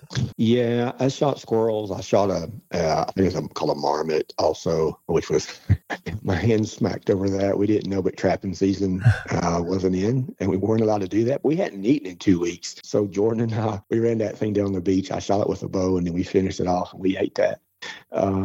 The locals think we're disgusting for it, but I don't care. It was pretty good. Also, the last week, I had a shot on a deer. Finally, I caught a deer in and just barely missed the deer. By that time, I didn't have any strength to hold the bow back, let alone.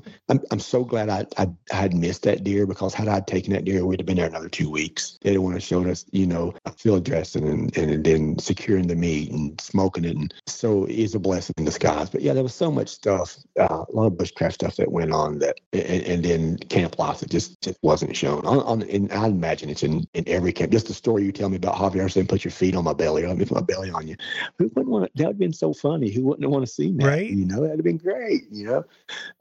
So yeah, those type stories. Yeah, I think that's so interesting though that you said you had a shot on the deer, because I would have loved to have seen that, and even that would have made for good television. They could have had a suspense build up of you seeing this deer and the shot and everything, and then you miss, and then it's this moment with as an audience. Javier told me that him and Brian had deer at the entrance to their shelter 3 days in a row, and they did not bother shooting it because they didn't have things set up and ready to process the meat and smoke it and everything. Yeah, I think that's where we're a little different mindset. I mean, it's not like it takes, but I've done it all my life, right? I'd have gotten a deer and we would have gotten on it then. That would have been priority one. I mean, if you are a fan of Alone, you've watched Alone, usually the guy who takes that big game animal right off is set for the rest of the show and he wins the thing. So, having protein from go, that would change that whole camp's outlook, So I don't understand that. I did hear later on that they had that deer come to their camp 3 days in a row, but I'm pretty sure that they elected not to do any type of hunting because it wasn't worth the waste of energy. Was I think the comment that I'd heard that they had made early on. But Javier was telling me that he was concerned because they didn't have a smokehouse built and everything like that. But as I think from watching Alone and stuff, you got some, especially with how cold it is up there, you could store the meat in the river for a little while with some rocks and some rope.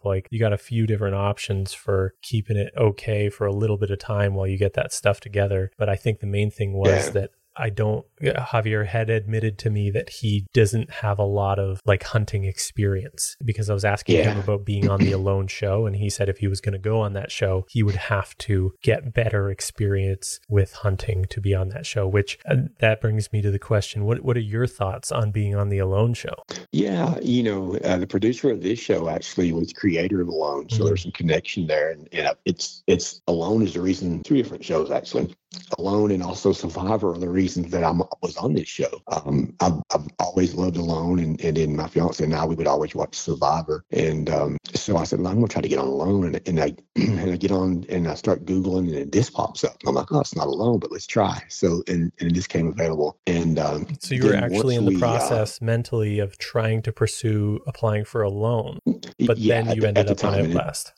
Yeah, when this came up. So, I'd love to do Alone. I think it's anyone on the show would. Well, you said Javier said he'd have to prepare for it. I'm sure he would kill it. If he got better at his hunting skills, and he's more of a nomad, anyways. I think he's stronger as a solo, more solo than a team. So I think if he could improve his hunting and fishing skills, man, he would do excellent on that show. And I think that his fans would love to see him on that show. If nothing else to vindicate. See, I told you about last year, everyone.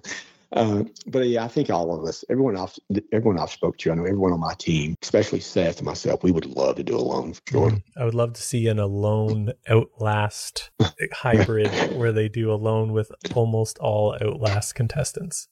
That could happen.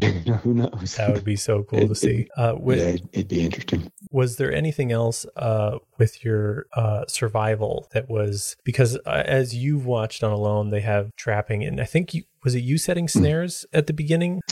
Yeah. So I set a squirrel snare, and all we had was, some paracord. And so that's not, was set with a paracord. What I should have set was a tension snare, something that would have came up and kept the tension on it, but I didn't. And so the knot would slip off, right? So I did catch a squirrel the first time I set it, and a grizzly came in, ate the squirrel, shit in the trap, and then went back into the Devil's Club and made a bed, and it would lay there for constantly just waiting for us to come and check the traps again. So that's something they didn't show. I don't think they did show it. They did show me pointing it out. Yeah, so he stole our squirrel out of the trap, and I never caught another. I just started shooting him with a bow after that. Okay. And I think it was trapping was kind of frowned upon because there was a few kind of endangered species around there.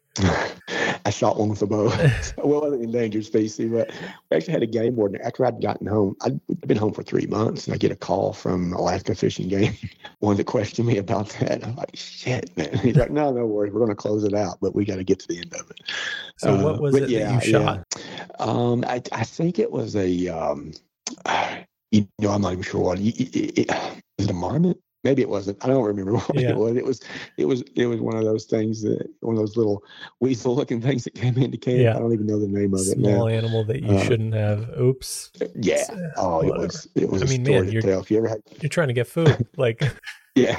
If you ever have Jordan Williams on, he'll tell it. It's such a great story. It was crazy. Well, I found it so interesting that they put you in a national park, because a national park is going to have so many freaking regulations. I thought, why wouldn't you guys just take the money and pay someone that owns a bunch of private land in Alaska that's good enough to do this on, and then you wouldn't have to worry about all those regulations. So I think even in if you watch Alaska, any of the Alaskan shows Alone's in Canada, and then you have Alaska, not the last frontier, but there's another one about Alaska, but all those are kind of shot in protected areas. It's some, and I do believe, and I think I'm okay to say this. I hope I am. Originally, the area that we were planned to be in wasn't there. We were going to be a little further north with more snow, less rain. Had some weather issues come in, just things started falling apart. And I think this was just backup. And it turned out that it was probably more miserable because of the rain that we've got and everything. It was as equally as miserable for the camera and production crews, man. It was just nasty. It was the worst of weather, for sure. I mean, they get to boat home and eat McDonald's and sleep in a warm bed. So there's that. Dude, the worst. The worst and best part of every morning, your recording device lasts 12 hours. So about an hour after daylight, you hear the crew coming in the boat, and the sound guys would come up and change your mic out, and you could smell whatever they had eaten in their beard and on their breath, and you would guess every morning, you'd like, Joe, you had eggs this morning, didn't you? And coffee, black, no sugar. And it was we were getting pretty good at that. You want to reach up and just lick their beard. Forget about that. It was crazy. It was nuts. Oh, that's hilarious. And I was actually going to ask, did they ever, while they were on the job, pull out a granola bar or anything and eat it? Look, for people that are just listening, no Paul idea. was just reluctantly nodding his head yes. Yeah. They had no idea how close they came to getting attacked on more than one occasion. Like, they would try to be nonchalant about lunchtime and they'd head off in the woods and eat. And you would hear that, can crack open, or you'd hear that tear of something and you'd see them chewing and you're like, oh, you bastards. It was so bad. Yeah. But look, we signed up for that, right? And every time Brandon was one of the mic guys. And every time I would say something, negative about, oh man, I stink, or oh man, that food would be so great. He's like, dude, you signed up for this shit. I'm like, yeah. Way to snap me back to reality. Yeah. The The mic guy was talking shit to you the whole time. Brandon, he's a good dude. And then they didn't want you talking to these guys, right? But 36 days, man, and you're seeing these guys. What kind of asshole would you be if you didn't say something? Yeah. And so you would make it where they couldn't help but answer you back. You just wanted some kind of voice contact from someone outside of the three people you've been speaking to for the last month. And he was like, dude, you signed up for it. And then Joe, the other sound guy, he's the one, the dude always had the breakfast on his beard. And you form a relationship with these guys as well, micro relationships. And you get that 5 minutes of the morning or 5 minutes that might change of the evening, and you take all advantage of trying to get these guys to say something to you. Did you ever get a chance to talk to your bear watcher? Yeah. I actually have a couple of those guys on my Facebook. On Facebook, I keep private. I don't let anybody in on my Facebook, but those guys, I did. And I have plans on going back this year, making a trip up and going on a blacktail hunt with a couple of them. I stay in contact with just about everybody, to be honest with you. Don and I haven't spoke any. Jill and I spoke a little. Amber and I spoke very little. Javier and I spoke very little. But everyone else I've kept in contact with. You'll have to listen to my episode with Javier when I get it loaded up. Oh, I can't wait. Yeah, I can't wait, man, for sure. It'd be interesting, I'm sure of it. Yeah, it's one of my favorites. He's got a lot of cool stuff to talk about. Good deal. Yeah, he's got an interesting life, man. Mm-hmm. Excuse me. So we're kind of coming to the end for time here. I don't know if you got to get going in the next 5 minutes or anything, but I was going to wrap it up in 15. Yeah, no worries. Oh, you do a lot of hunting. I just got my hunting license this year. Good for you. Yeah, I just got, I'm in Canada, so it's a little different than yours. I got my deer license and my small game. Nice. I'm trying to practice with my compound bow that I bought as much as I can. And it's because I want a better relationship with my food, right? I want to be able to go and track something down, shoot it, right, dress it, kill it, or dress it, process it, cook it, and from the acquiring of the animal, locating the animal, killing the animal, taking its life, processing it, all the way to the cooking. I want to have the responsibility the whole way, and I don't know what's going to happen. I might freeze. I might look down my sights and get a sinking feeling in my stomach. I might cry if I kill something. That's fine. I'm just going to do it anyways because I want to, because I want that responsibility. What was that like because you grew up around that, right? Yeah.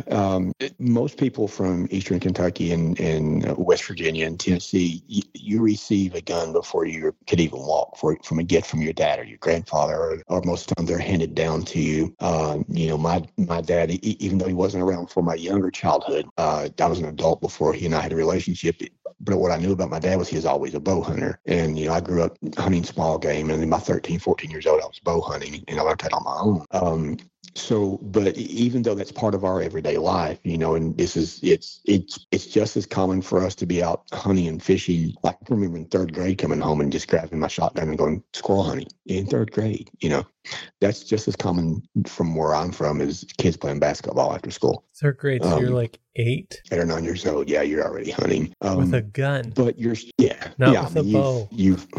13. I was bow when I was 13. Yeah. Start with the gun. Yeah, I'll get into the bow when I grow up. It's insane. And I turned 13. Well, the only reason that I probably waited till I was 13 is there's laws on that poundage you use to deer hunt with, right? You have to have at least 40 pounds of draw weight. Till I was 13, but there's no laws on the age to use a gun. No, you don't. No, you don't see an issue with this. You're not seeing the discrepancy here.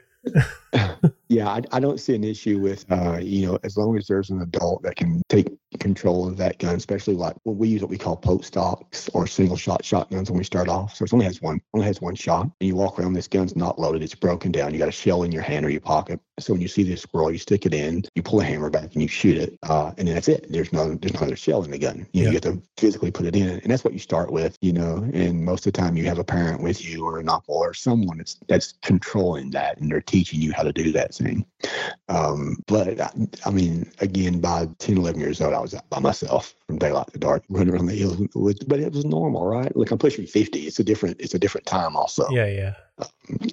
But it was normal to do that. But it's romantic to have that one or that desire to think, all right, I'm going to learn how to do this. I want to harvest my own food, and I want the whole process, And it's a task, and you're going to do everything you just said you were going to do. You're going to have that sinking feeling. You're going to be upset with yourself. You're probably going to cry the first time you take a large animal. You've taken something's life. You're going to have those emotions for a million different reasons. And if you ever lose those emotions, you'll quit doing it. There's such a connection to that lifestyle. With me, it started out as a necessity, and then from necessity to a love, and I still continue to. I don't have to do it today. I just love doing it. It's part of who I am. I teach my kids to do that. My 9-year-old and my 4-year-old, they don't like to eat beef. They'll eat deer and rabbit all day long. That's just what they're accustomed to, and so we still do that to supplement, not because we have to, but because we enjoy the process, and we also enjoy the healthiness of it for our family. I think it's great that you want to get into that, man. I mean, it's I applaud you for that, for sure. Yeah, thank you. Well, I mean, I've said this on the podcast with Javier, but I came to the realization that nobody is exempt from the responsibility of death. Even if you're a vegan, you're contributing to monocrop agriculture, and that creates a ton of death, damage to ecosystems with pesticides and everything else. And so, like, if I'm going to be responsible for death, I might as well take on that responsibility firsthand, as opposed to burying my head in the sand and just going and buying my meat from grocery stores forever, right? Yeah, for sure. On a whole another subject, if you ever want to get into a discussion on that, I'd be happy to do that as well. Maybe we could do this again. That would be awesome. Yeah, once I get into hunting a little more, I can hit you back up and have you on again, and we'll talk about more of that shit. Or maybe I'll be on your podcast. Who knows? Oh, that'd be great. You come down, and I'll teach you what I know, and put you in a stand and help you harvest a deer. I mean, I enjoy doing that too. We can set you right up. Jesus, that would be awesome. How far away are you? Where are you? Knoxville, Tennessee. Where are you at? I've worked all over Canada from one side to the other. I'm in Ontario. Okay. Southern Ontario. Oh, that's a drive. How many hours? Let's find out. Knoxville, go directions. Here we go. Pending 8.5 hours. It's hardly nothing. Hardly nothing. Short flight as well. Yeah, maybe. I appreciate the invite, and I'm not going to say no. For sure, not going to say no. I might take you up on it. Open invite. Awesome. I really appreciate that. That's awesome. Yes, sir. Okay, that would be really cool. Well, I'm incredibly grateful for the invite. I will definitely have that in the back of my brain for any moment that becomes a possibility in my life. I really appreciate this talk. Is there anything else you want to touch on about the show? Any other message you want to give to the listener? No, I'm really appreciative of the opportunity to be on your show, and then also I'm thankful for everyone who's watched the show, continues to comment on it or listen to our podcast or shows the interest in it, regardless if they're fans or not. As long as they're fans of the show, then we're all so happy for it, and just wish success for everyone that was on the show or who was involved in it, and hopefully we'll see a season 2 come out, and maybe some of these fans can apply and get on there and give a go at it and see how it goes. That'd be awesome to see. Yeah, that'd be really cool. I have one question that I try to ask everyone. So sure. bear with me here.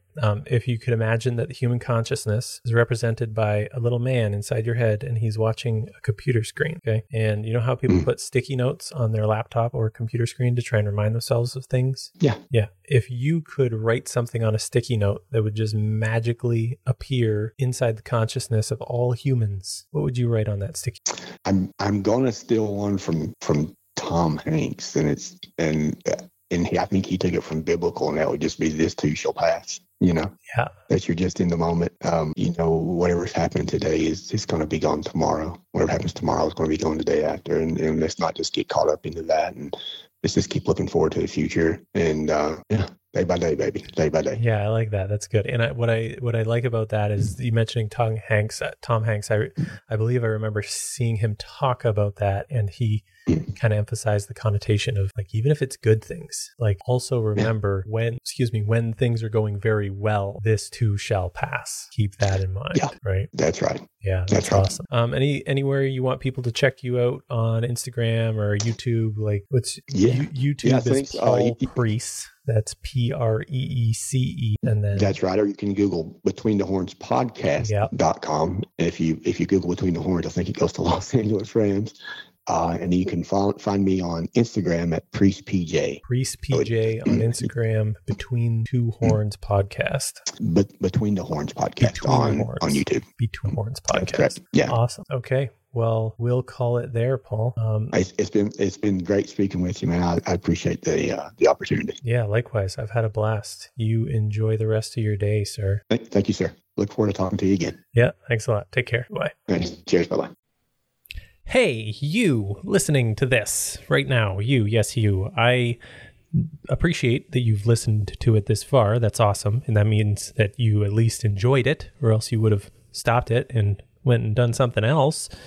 And it would be really cool if you could share it with someone. I'm sure you know somebody that might also enjoy it. So just, hit the little share button, and there'll be like a link you can copy, and you can just text it to your BFF Jill. I don't know if you know a Jill. I don't know. Just somebody. Just share it with one person, and I will be forever grateful. Thank you. Have a great day.